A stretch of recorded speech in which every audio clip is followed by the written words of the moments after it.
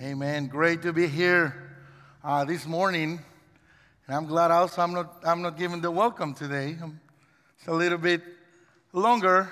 You're not be hearing me, but we're excited to be here. Also, let's have a prayerful heart for our pastor and his family.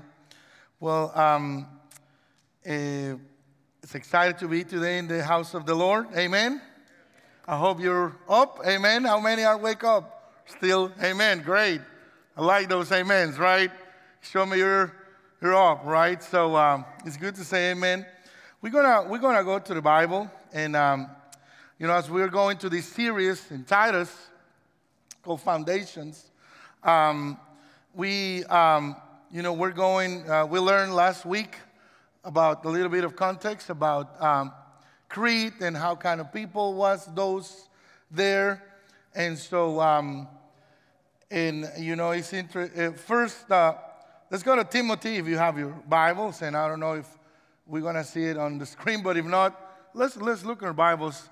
Titus, Tito is in Spanish, so if I say word in Spanish, you forgive me. You catch up. Titus chapter 1, verses 5 through 9, and these are very interesting passages. And so the Bible says, "This is why I left you in Crete, so that you might put what remain into order and appoint elders in every town as I direct you. If anyone is above reproach, the husband of one wife, and his children are believers, and not open to the charge of debauchery or insubordination. For an overseer as God's steward must be above reproach. He must not be arrogant or quick-tempered or a drunkard or violent or greedy for gain, but hospitable, a lover of good, self-control, upright, holy, and disciplined. He must hold firm to the trustworthy word as taught, so that he may be able to give instructions in sound doctrine and also rebuke those who contradict it." Let's close our eyes very quick. Father, we come this morning to learn from you, and we want to hear you. And please allow us to put all of our attention and also to have open hearts, not only to hear your scripture, but to respond to them. We not only want to be hearers, but doers of your scripture. And we are here this morning because we understand and we need your guidance, and we need to change every day things in our lives. So as we have the opportunity to be with our church family this first day of the week, allow us to hear your voice, but allow us also to respond in every way that you want us to. We ask all this in the name of Jesus Christ. Amen. Great. And so, we learned last week that different things that we're going to mention very quick. Some things, this letter of Titus is almost a manual of leadership. It's really all, this short book is really full of direction about, what to do. And, we talked a little bit about this last week, Crete being an island. And I'm not going to be speaking in Spanish today. I'm sorry to my Spanish hearers, but the sermon is already in Spanish in YouTube. Don't go to YouTube right now, but later you can hear everything in Spanish. And so any of you want to hear it in Spanish too, is there. And so, the Cretan culture was very well known in the ancient world. And the word kretizo, we mentioned this, but it's so interesting, which literally means a liar. It was people who were treacherous and violent and very, very corrupt and immoral people. And so the word Cretan, it come also from this group of people in Greece. And the people from all over Greece used to make fun of these people because they were deplorable. And so, in other words, they were really bad, mean people. And so Paul, in one of his, he visited Crete before, and he went and established a group of house churches. And so, and then, you know, he's sending Titus, he's telling Titus, you know. In this book, Paul is not focusing too much on defending doctrine, as he does in the book of Hebrews, for example. But Paul is writing to Titus. First of all, man, if I was Titus, I would be like, wow, what a task, you know. And Paul is trusting his biblical maturity. And he said, man, I'll leave you in this whole country for you to appoint elders, you know, for you to put things right. And you know, and also, you know, and to choose elders and some other things.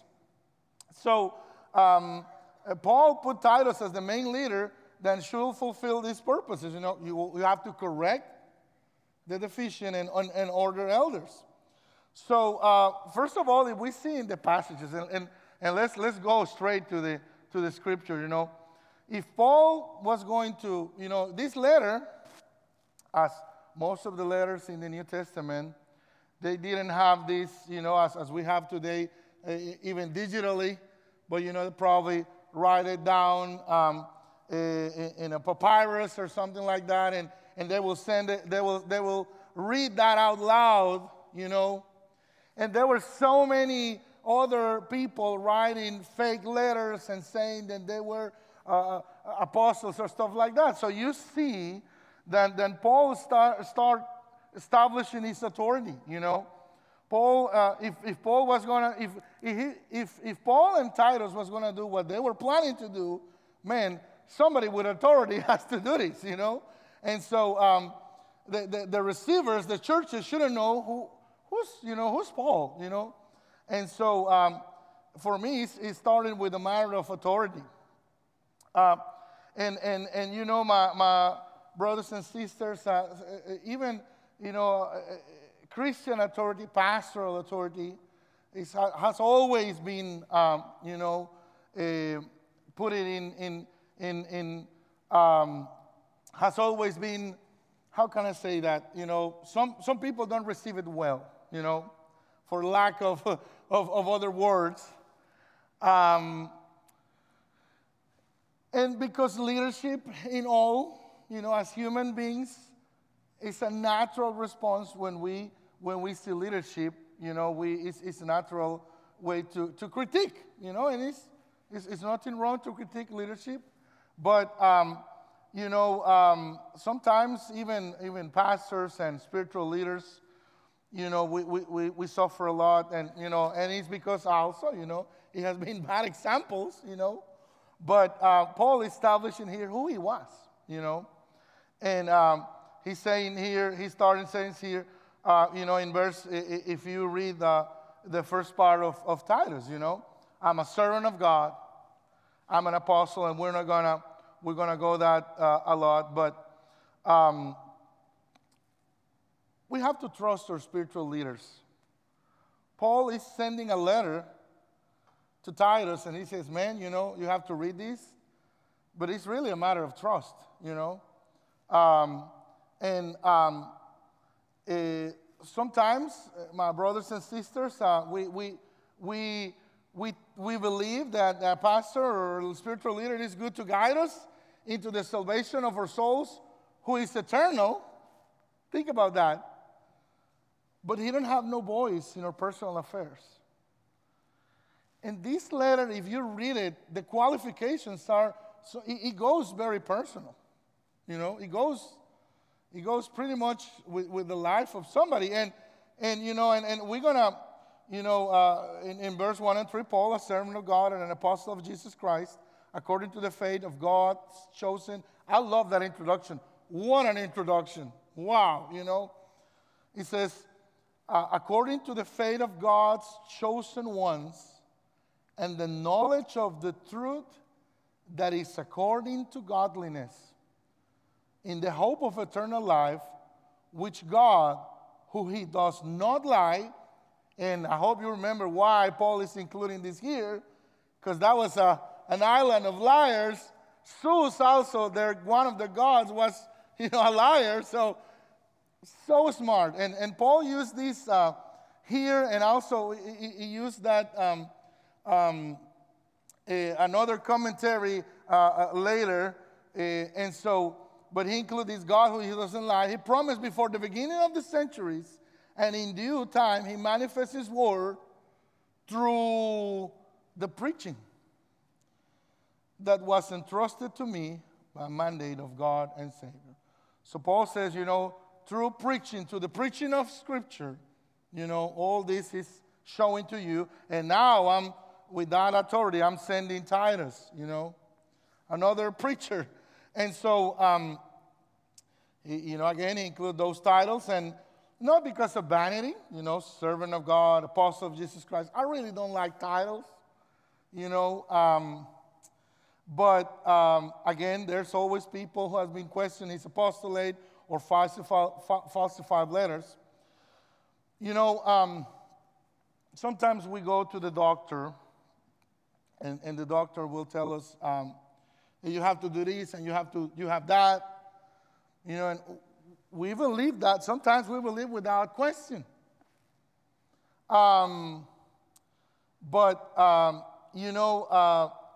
Sometimes, or pastors or leaders come to us and says, my brother, you need to solve this or that in your life.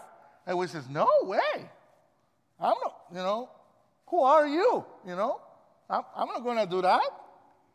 We believe in all kinds of different authorities. But when it comes to spiritual authority over us, we question that a lot. And that was the reason I was starting with the point of authority, because if there was no trust in this, it's going to be it's like a piece of paper, And so, Pastor, I love you. You can save my eternal soul, but don't mess with my life. Think about how imbalanced is that idea, right? And so, and I believe as pastors, my brothers, we need to work hard to show that ourselves approves. But at the same time, the message, as Paul started saying, will go as far as you, church, take it outside. As pastors, we get to a limit. We talk to people. I was telling this to our Spanish group last week.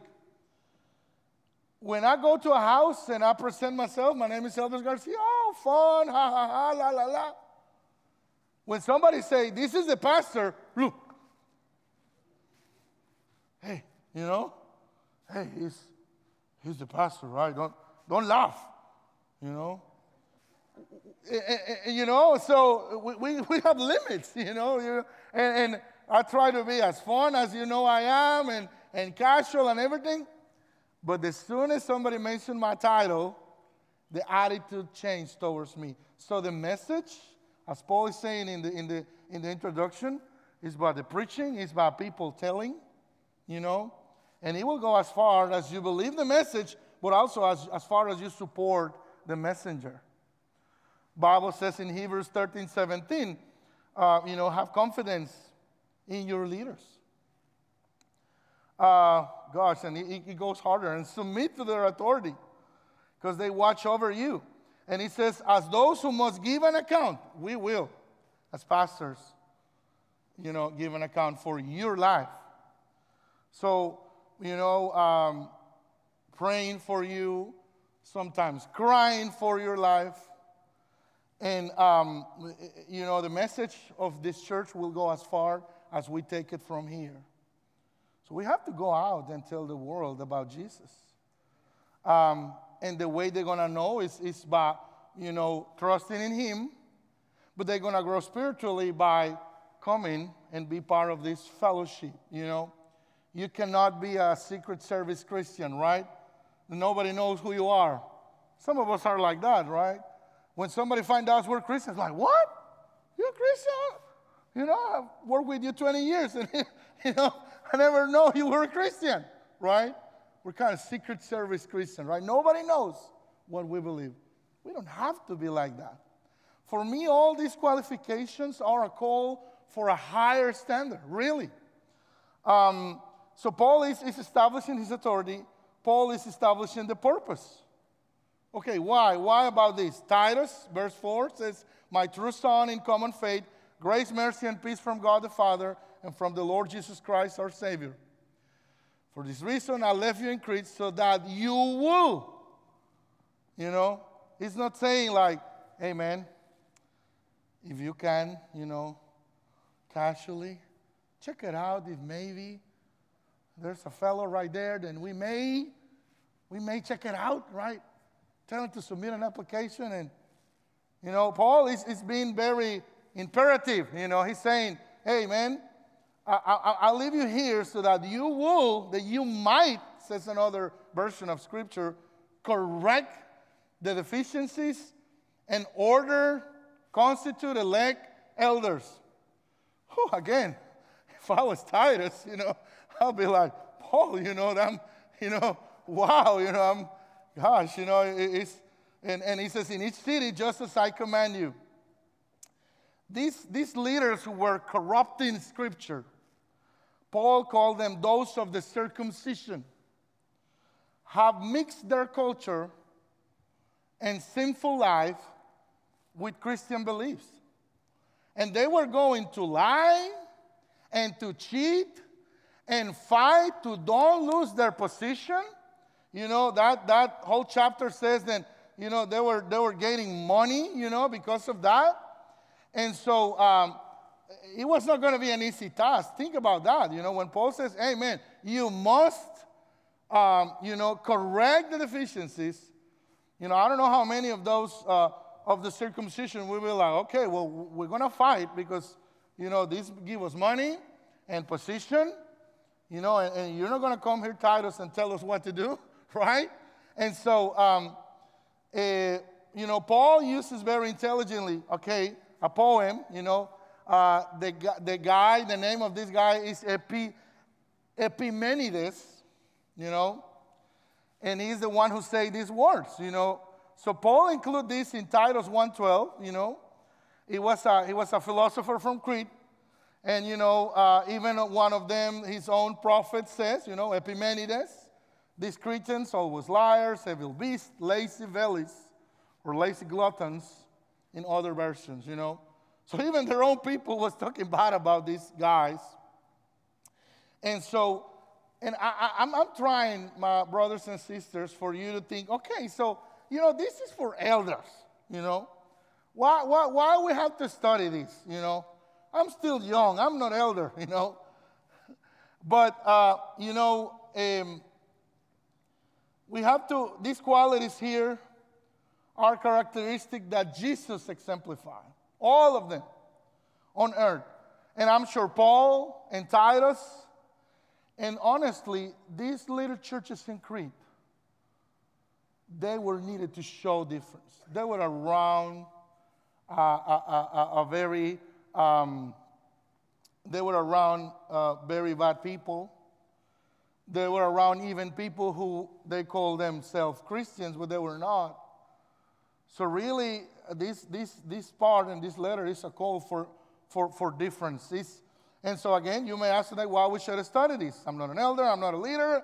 I don't want to be. I just want to go Sunday and sit, you know, and that's it. I believe, brothers and sisters, every Christian should be working in his life to be better and better every day. Amen? We should do that, right? Proverbs 4:18, and I say this verse a lot.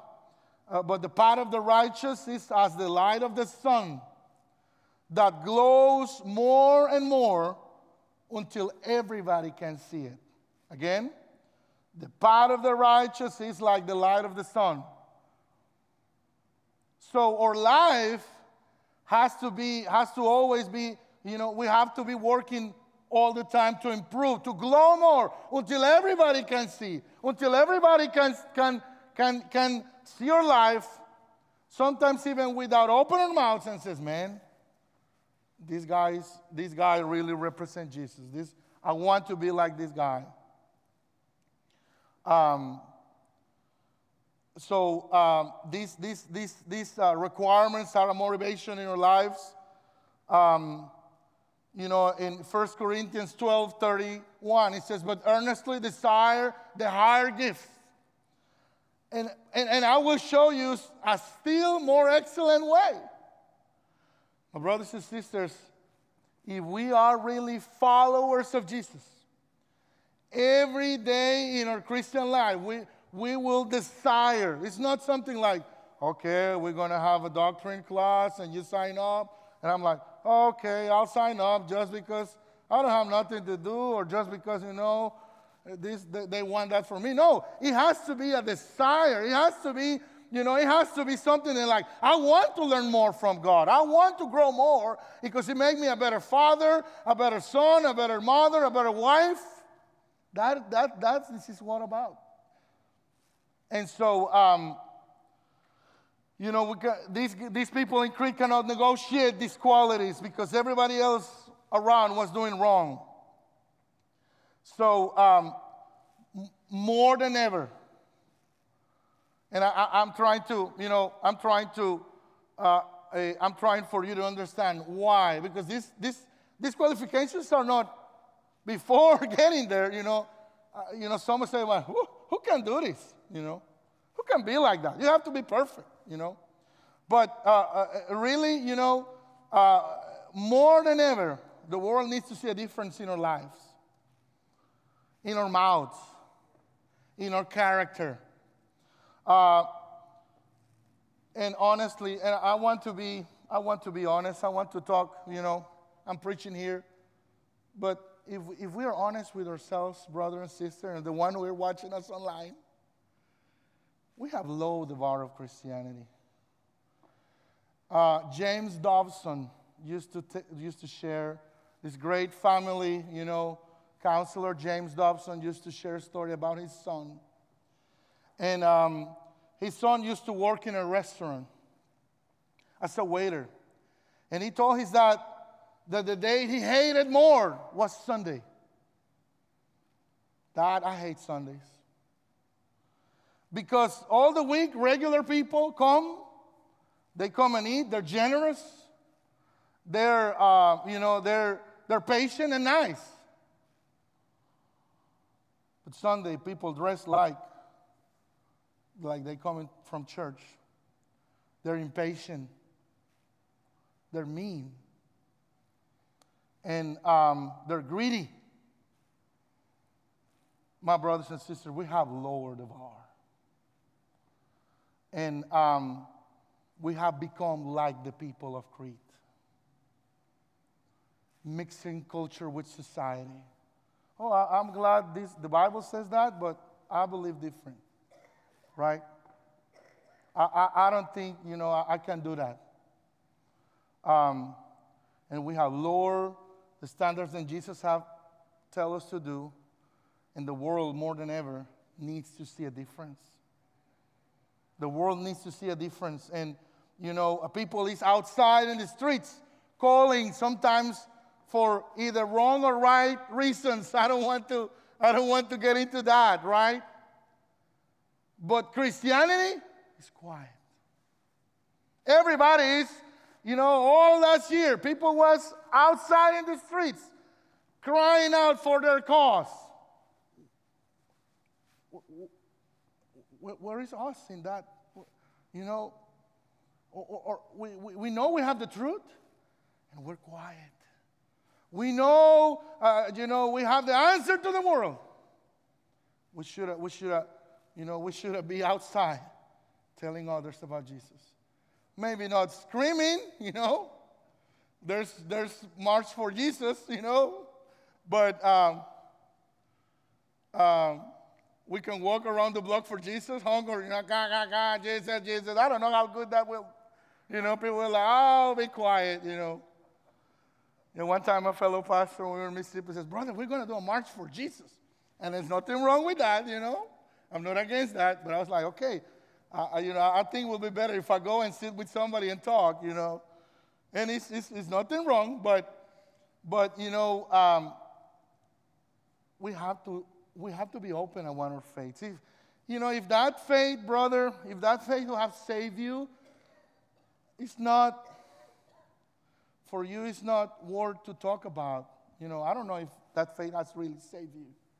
We talk about what is interesting for us. We talk about what is exciting for us. When we are when we used to do sports, and I used to do sports too. Don't think that I'm not. We're in the lockers. We're talking about tennis shoes and teams and stuff. Why? Because it's important for us. Because it's exciting for us. When somebody says something about Jesus or, oh, God, that guy, that religious guy, don't talk to him, boo. And my brothers and sisters, we have lowered the bar. So these qualifications are for elders, right? For leaders. But I believe it's for everybody. So let's go pretty quick, And as soon as Brother Darrell says cut, I'll cut. Verse 6 says, an elder must be blameless in his house. This doesn't mean perfect, right? But that also doesn't mean we can do whatever we want. Because we go to the extremes, right? Oh, yeah, you don't have to be perfect, so we're going the other way, too far. It means literally no accusation can stand against them. It does not mean that there will be no accusations, but the accusations will fall. That's the literal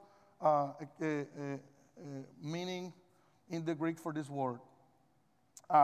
There's another list in 1 Timothy 3:1-7, and also this is the first requirement, for an elder, blameless, a good reputation. The elder should not be under a cloud of suspicion, of accusation, morally and spiritually. The elder, the leaders, every Christian. Every Christian. Let's not lower the standards.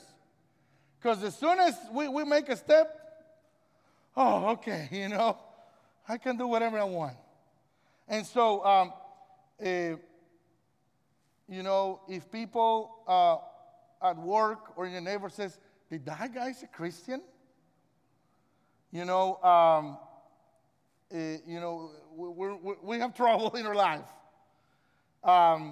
As elders, as leaders, we try to work hard to be blameless. So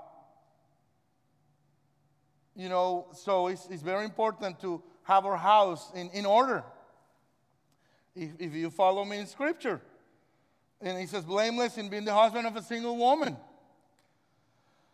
Depravity and casual sex was part of the common life in Crete. Paul was asking for a Christian life with a stable relationship. It literally says, the one who is dedicated to one wife with all his heart, with all mind. And some concessions are made with this part. It doesn't disqualify singles. If you're single and you can serve God. And you know why? Because Paul and even Jesus himself will be disqualified. Being married was a reason. So this speaks about an internal and an external purity. And I was reading the other day this illustration. The Great Wall of China, it takes years and years to build it. Hundreds of men die building that. 3 times in history only, the Great Wall of China was broken in by enemy armies. And the only 3 times in history was not because they did it by force. They bribed some of the soldiers and the enemies entering and break in the walls. The Chinese government spent hundreds, I don't know how many, thousands of yens, I don't know what's the money in China, dollars, to build that thing. They work on the outside. but they really didn't care on the moral inside. They should have put the guards, man, we're gonna put you in a, we're gonna put you to study, to be faithful to our cause first. Because the only 3 times they break in was because they bribed the guards. Think about that. That also speaks to us, We have to work hard in the inside of our lives. Sometimes even more than in the outside. These passages,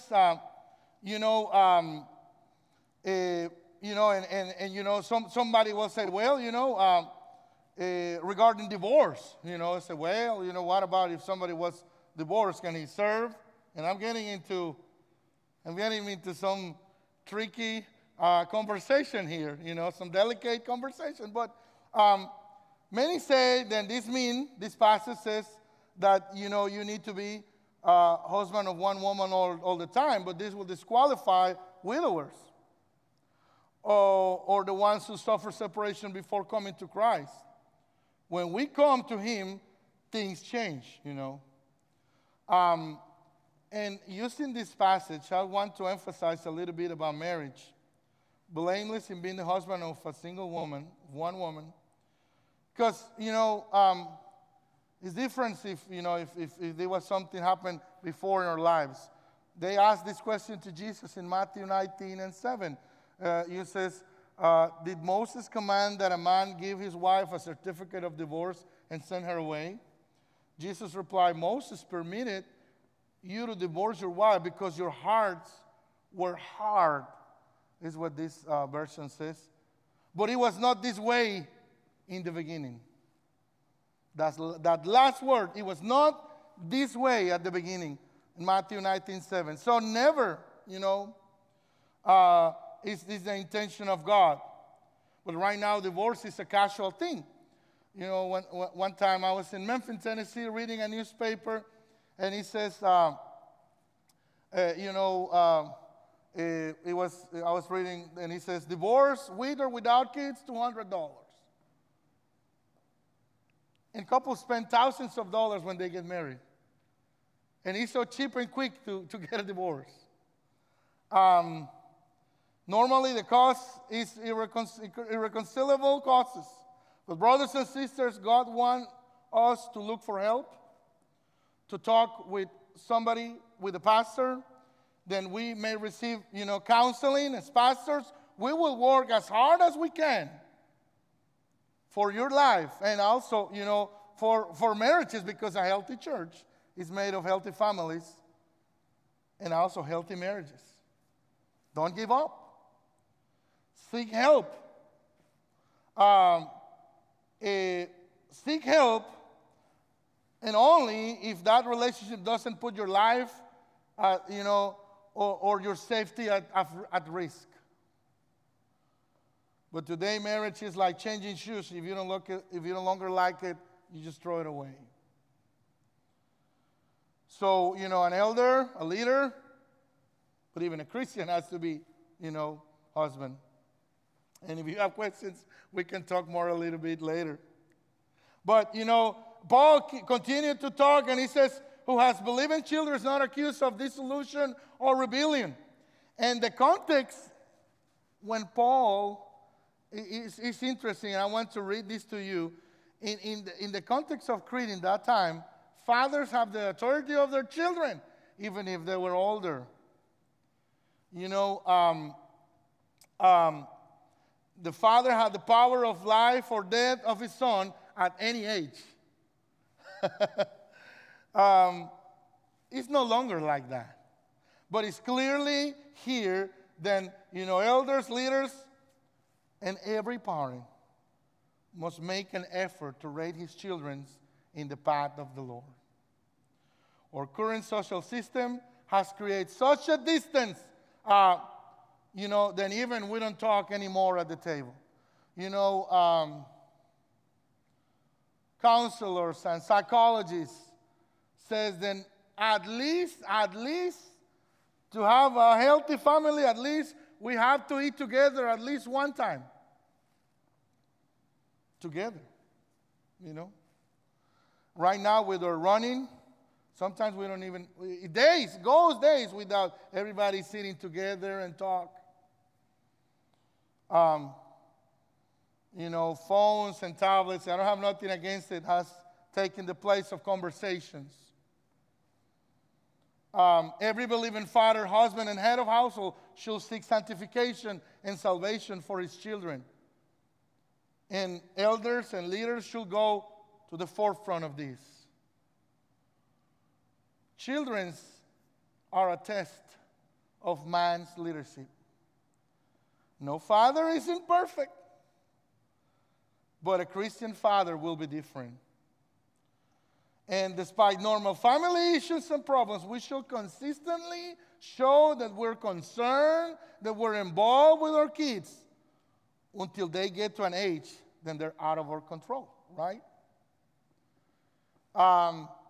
You will see this with Latinos, with Hispanics, because we're more easy, kind of like, you have saw that here a couple of times, you know, when we have ladies and, you know, with little babies, I don't want him to put it into, you know, in childcare because he wants to be with me. And the kid will be here crying. That's pretty normal in a Hispanic church, you know. So I used to tell our church, don't worry, try to focus on the preaching.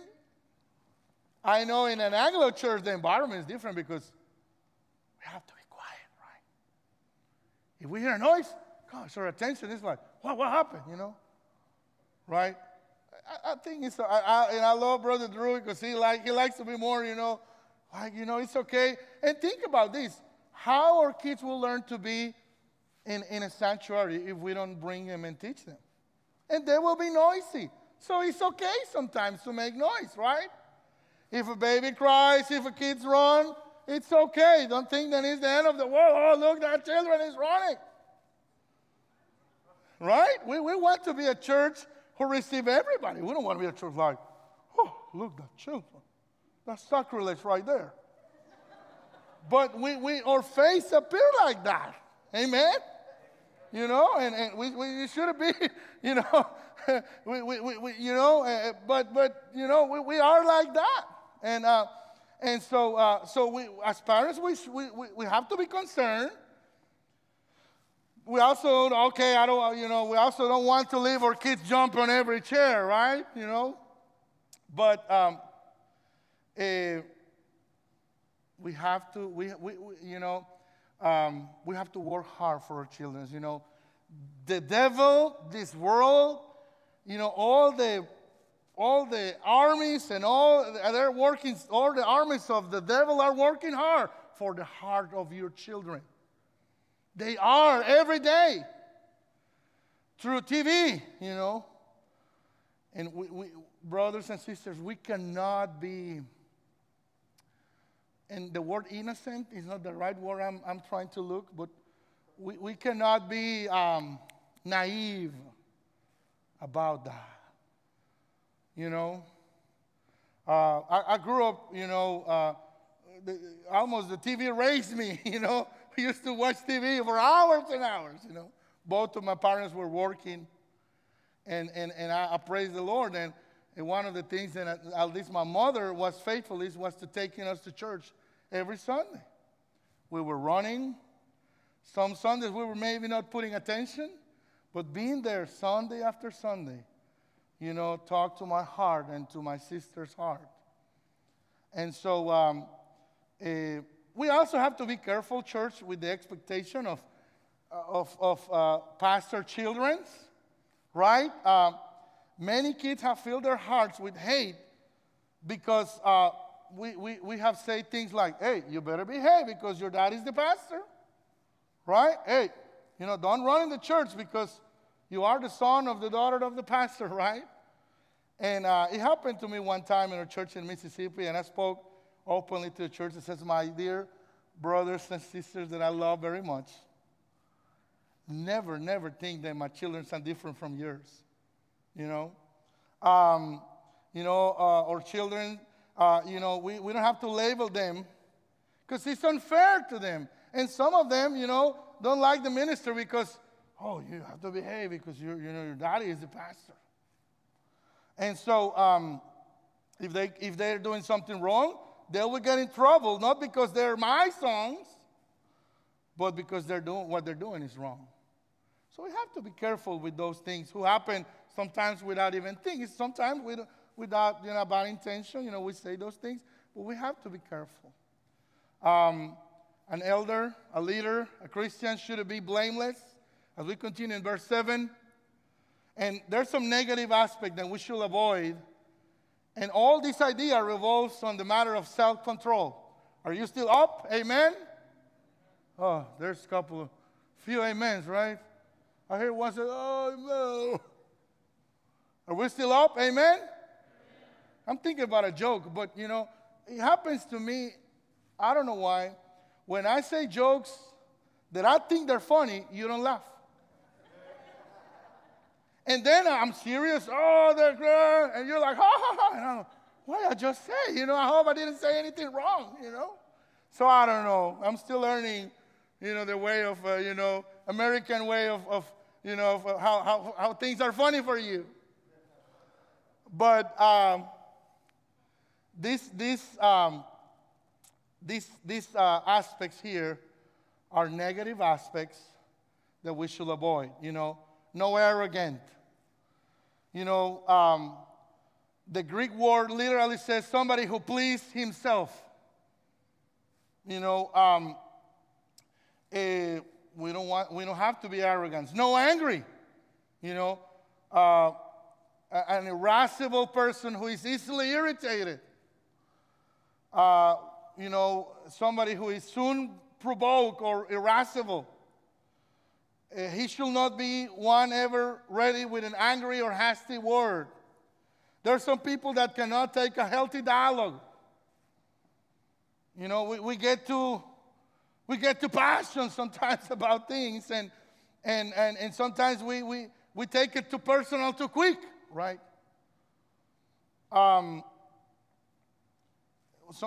We say sometimes, hey, it's my way or the highway, right? So we have to work and tell, please, Lord, take all that anger from me, If you want to punch somebody, go and punch a wall, and come back. I'll tell you, that will be the greatest,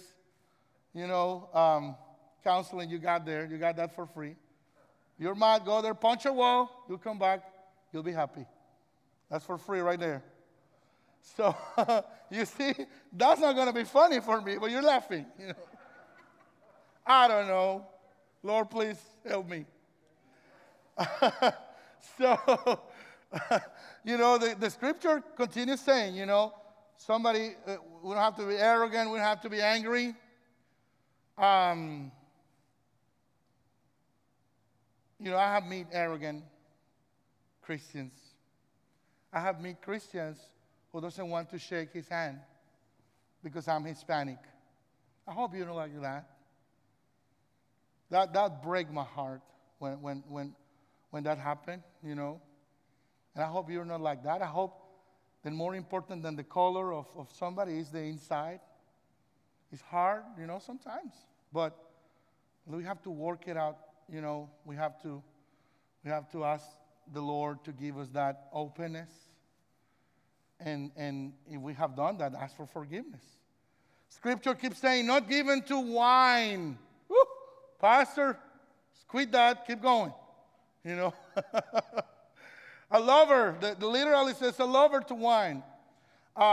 Culturally, this is different. Hispanic church? No, totally. Totally no, No drinking, no smoking, totally. That's a sin for us, a very bad sin, even if it's casually. But literally the text, and I'm gonna when I'm saying my opinion, I will tell you this is what I think. But really opinions are not important for us, amen. We want to learn from the Lord. Textually, the text is talking about somebody who is not affected by wine or is not governed by it. Somebody who doesn't act under the effects of it. But, so how you measure that? you know. How longer wine affects you? It becomes, it becomes subjective. And so, and we totally cannot say no, as in our culture, because then Paul is telling Timothy to drink some wine because of some, disease. And some will argue that historically and contextually, this was due because of lack of medicine and not because of social drinking, For me, I like this proverb, Proverbs 23, verse 29 to 35, and it says, who will the woe be for? For whom the pain? Who do you quarrel for? Proverbs 23, 29, who are the complaints for? For whom are the wounds in vain who have redness of eyes? For those who linger long on wine. For those who are looking for the mixture. Don't look at the wine when it turns red, when its color shines in the glass. It enters smoothly. But in the end, it will bite like a serpent. And as an asp, it will give pain. So thinking about this proverb, I will say it this way. Even if a snake is domesticated, I will not want it to touch it or get too close to it, right? Everybody who is an alcoholic without control start drinking socially. And being and watch my grandfather died of excessive alcohol with all his stomach and his insides being burned by it. Seeing those effects, I will suggest to you, you're safer the farther you can. But the scripture in this passage, the text, doesn't totally says that, It says somebody who, is not controlled by. But it's just, again, it's just because pit bull, just because the pit bull, no, it's okay, good doggy, but I want to be far from it, And it's not only about alcoholic drinks, but drugs, anything, because this is about self-control. Not only about that. Anything who will hinder the control in your life, you have to be far. You have to get as far as you can from it.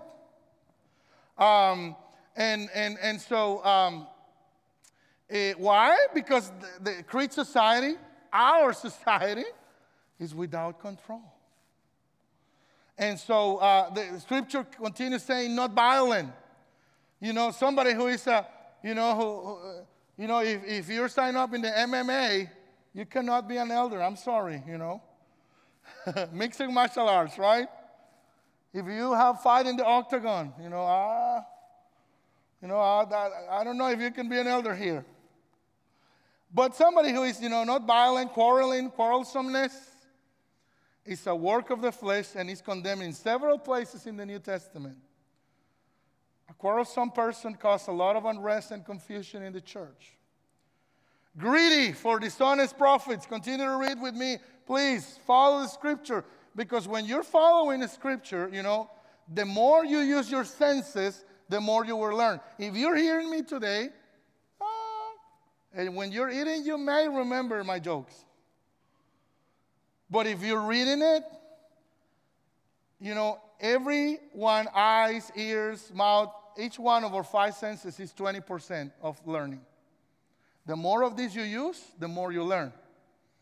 20, 40. So it's good for us not only to be hearing, to be watching it. Sometimes it's good to take notes. Right? I like this. I don't know if it's a way to taste scripture. What it is, but, can take a page and see how it tastes. No, but, I think I told you this story before. There was a group of students, and there was this rabbi, and he says to these kids, close your eye, and he have gave him a a honey, a candy with honey. I told you this before, and he said, okay, chew it. And close your eyes and chew that honey candy. And this rabbi says, that's the way the word of the Lord is in your life.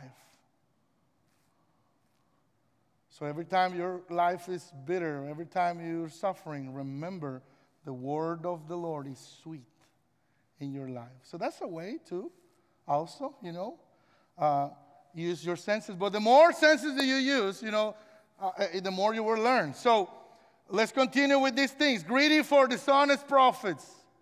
This phrase come to the fore when we read in verse 11 that false teachers were teaching for dishonest gain what is not good. In contrast to false teachers, my brothers, true Christian leaders must be characterized by his financial sobriety. Much more, we cannot compromise our teaching and our message with a financial gain. The call to serve the Lord, you think it's a vocation or a profession?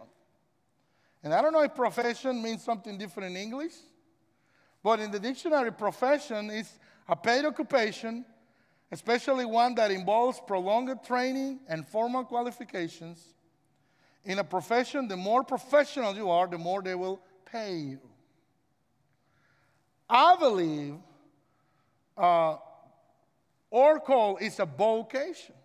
And a vocation is one response to a call from beyond oneself to use one's strengths and gifts to make the world a better place through service, creativity, and leadership. When I was being ordained in Guatemala, they asked me, if they don't pay you, can you continue to preach? And I said, yes. If nobody give you money, you will continue to serve? It should be yes. It's not that way in our world currently, amen? And so it should be yes. We have to start seeing the ministry as a way to earn money or fame. But the ministry has become so close to the world. And he ends this list of negative things and he comes to some positive things, right? Continue to read. Somebody can tell me the next word in your Bible. If you have your Bible, please. What's the next word there in Scripture? Are you with me? Amen. What is? It says, in the Scripture says, hospitable, Literally, this word means love of strangers. Love for strangers. The meaning of this word in this context reaches fullness if we think in the sample of Gaius, cited by the Apostle John. Beloved, you faithfully conduct yourself when you render some service to your brothers, especially to strangers. So an elder, a leader, we as Christians has to be hospitable. Something, I'm going to tell you this here, not because he is here, but something who really showed me the way he was. The very first day I came to Little Rock, we were looking for a house. And I remember Brother Drew and Brother Jerry, they were talking if maybe putting me in a hotel. And without thinking, Brother Darrell says, come and stay in my house. And I wanted to stay and live there because the food was very good. He even gave me a shirt. I still have it, brother. But that showed me a lot about his character. But my brothers and sisters, and the Bible is telling us we have to be hospitable. And right now with COVID, it's hard, amen. But let me tell you, God only knows how many times our vehicle were punctured by children as Miss Wendy was picking kids to go to Sunday school. When Pablo and Jose were little and we have minivans, sometimes Wendy gets up early and pick kids. You'll be amazed how many children outside right now are in their home by themselves. And they will come with you if you pick them up to come to church. Children love church. And if you tell them, hey, I was amazed. Some people without even know us. Hey, can we take your children to church? Yes, take it. And I'll be like, but they don't know us, we can, we can be anything, but, our vehicles were, the seats were painted and rough because picking kids, different children, and, something I say to my wife, and I also think myself, well, we have our house, our vehicles, our stuff. It's really not ours. It's the Lord's. If we use it, still if we use it, it's still gonna be break one time. So I think, well, if it's for the glory of the Lord, let's use it for it. Hospitality is one of the most powerful tools we have to minister to others and to getting to know people. So we have to be hospitable, even with mask and everything, And he continued to say, lover of good things. This is the only time this word appears in the New Testament. Christian leaders must love what is good and be kind. We have to look, we have to desire good things. Self-control, sobriety. It means regulation of mind and of affections. So we cannot be carried away by excesses in any area of our life. Upright, just, righteous, involves impartiality in the treatment of others. Favoritism and partiality is an evil that must be avoided at all costs, from elders, from leaders, and from Christians. Because in church sometimes we tend to make friends, right? And we sit with our friends, we talk with our friends, and somebody new comes to the door, and again, same example as the kids, right? We're like, oh, look that. When somebody new comes to church, we're looking like if it's a weird, something, right? We have to be friendly and approach them, but, we tend to be partial among others, What if it's a Hispanic? What if it's somebody from another color? We have to ask the Lord to give us more of these qualities in our heart. Holy. Woo. Man, I think he ends with the hardest thing. It has to be holy. Holy means separate, dedicated from sin and worldliness. It must be, the goal of each Christian leader to be holy. Holiness will be the guarantee of just and sober actions before God. Discipline, temperate. It implies control over our passions, our appetites. It means literally one that restrains all his evil inclinations and propensions that had brought his sensitive appetite under the dominion and government of his reason. And we finish, and the verse finished in Titus 1:9. If you wanted to read it with me, he says, he must hold firm to the trustworthy word as taught, so that he may be able to give instructions in sound doctrine and also to rebuke those who contradict it. Retainer of the faithful word.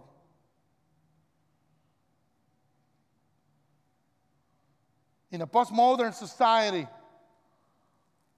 which that means nothing is, nothing is what he says. Oh, it can be anything for anybody. Paul is telling to Titus and he's telling to us, we have to hold firm to the trustworthy word. If we don't believe the Bible is true, if we don't believe the Bible is it doesn't have errors, we cannot talk about something that we don't trust. And the more I study Scripture, the more I'm convinced that it doesn't have errors. And if you think that, because, I hear somebody on Facebook say that.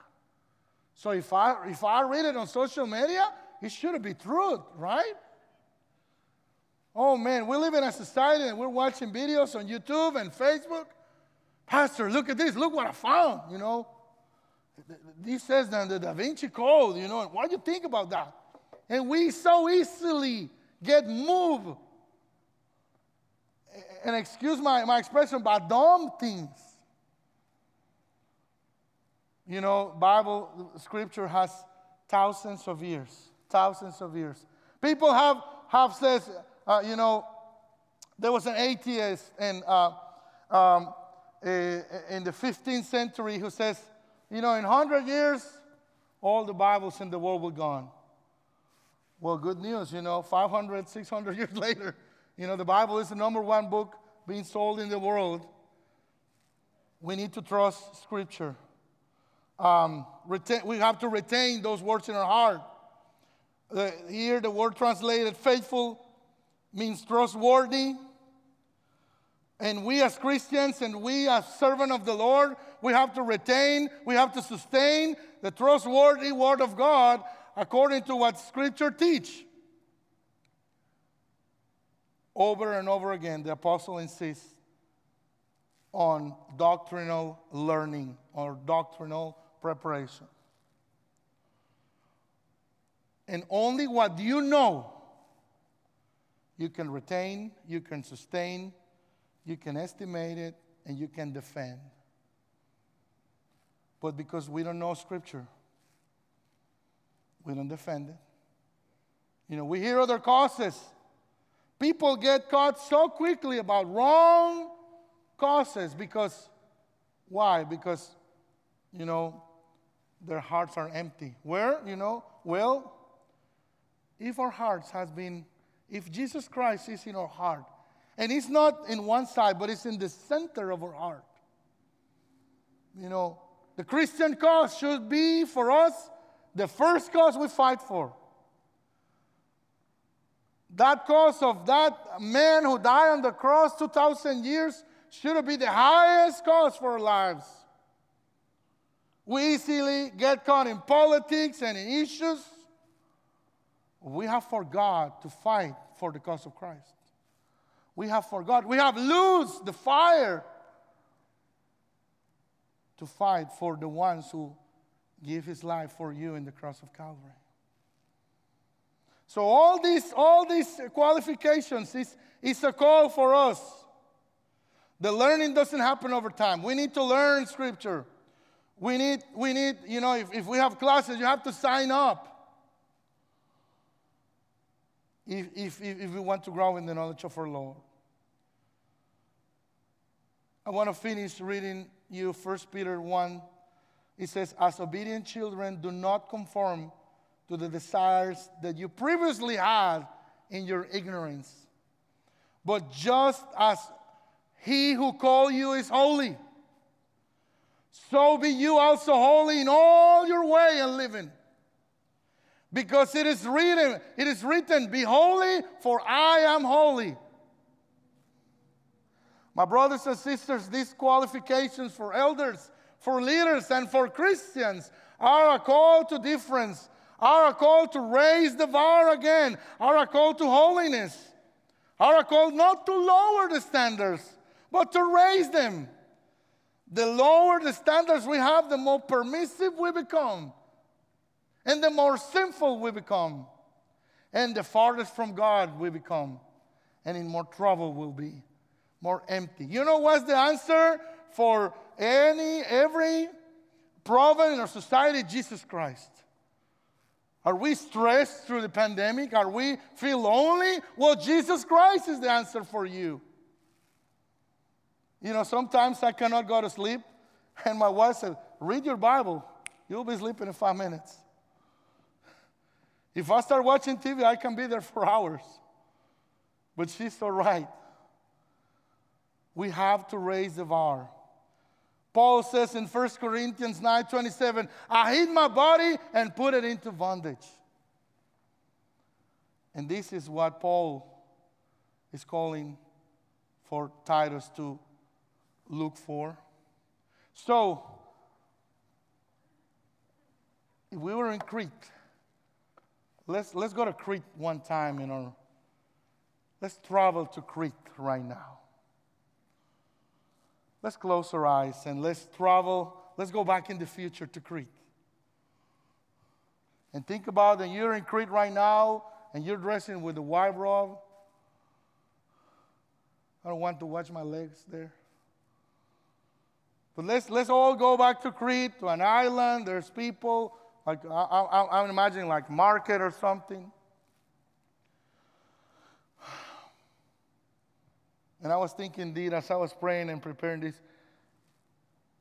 if Titus was here today, did he will choose us? If Titus was looking for you today, did he will choose you? Or you will say, oh, my brother, I still have a long way to go. Well, Bible says today is the day, not tomorrow. Please don't think in your mind, oh, I have a lot to work, I have a lot to do. Today is the day for decisions. Today is the day, you know, honestly, brother, if Titus was here today and if I was in Crete, I will not be chosen because my life is in sin, because I have grown in church and I have been Christian, but I have lived a sinful life. I do what I want. I say what I want. I don't have respect for others. My life is out of control. And sadly, if Titus was here today, he will not choose me. Brother, I hope your heart is not in peace with that statement. I'm praying and crying and hoping that you will not get out of this place today saying, they will not choose me. I hope you feel motivated and says, you know what? There's a lot of things in my life, but I will work. I will give my life. Because my higher motivations is that man who died on the cross for me. Nobody has done what Jesus has done for me. But I will rise and I will step up and I will start working to a godly and holy life. I have all the motivation that I need. And all the motivation you need, my brother and sister, is that cross full of blood with your Savior nailed on it. So I'm praying and hoping that if you say today, Titus will not choose me, you will be confronted with yourself. And you will talk to God and say, God, my dear Jesus, I really want to come to you blameless. My heart and my desire is not to conform to this world. My heart and my desire is to honor you, is to worship you. Please allow me not to play with my life. Allow me to come and be blameless in front of you. I know one day I'll be like that in heaven. But until I am on earth, help me to be like the light of the sun. Help me to be improving my life daily until everybody can see what is inside of me. And if the Lord has spoke to your heart today, don't wait for tomorrow. Please don't fight.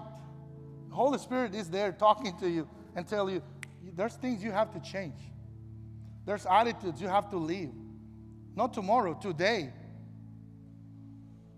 There's sins you have to ask God for forgiveness today. He may come, because if he comes tonight, you don't want to have your life in sin. So what is your response to him today? Are you going to be the same? Or are you going to say, Jesus, I want to be different. Jesus, I want to be a difference in my society. Jesus, I want to be blameless in this world. And if the Lord has spoke to your heart, as our pastor, as our lead pastor always say, you know, the altar, church, the altar is for us. You know, and if the Lord has spoke to your heart, you can pray in your seats. You can come to the altar and ask, Lord, I want you to forgive me for whatever attitude is in my life. Let's pray.